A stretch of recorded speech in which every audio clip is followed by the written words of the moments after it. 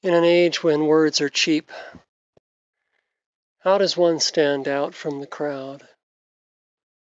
Perhaps the first answer is to not want to stand out to the crowd, but to want the answers to your own deepest questions, and then to follow that most sacred and inward impulse which leads on a journey into your own unknown.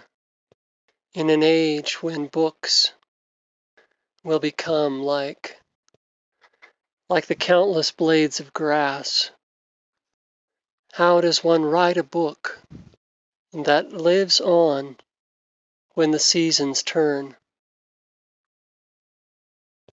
and the grass is moldering like yesterday's compost? Perhaps it begins by not seeking your material from other books, from other people.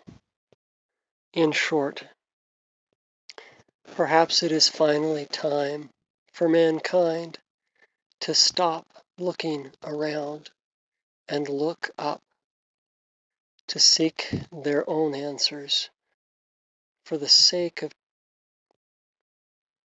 redeeming their own mind, their own soul from the grasp of lesser words, and then to give the gift of a mind redeemed. These things will last, no matter how much grass is in the haystack. Give it time, and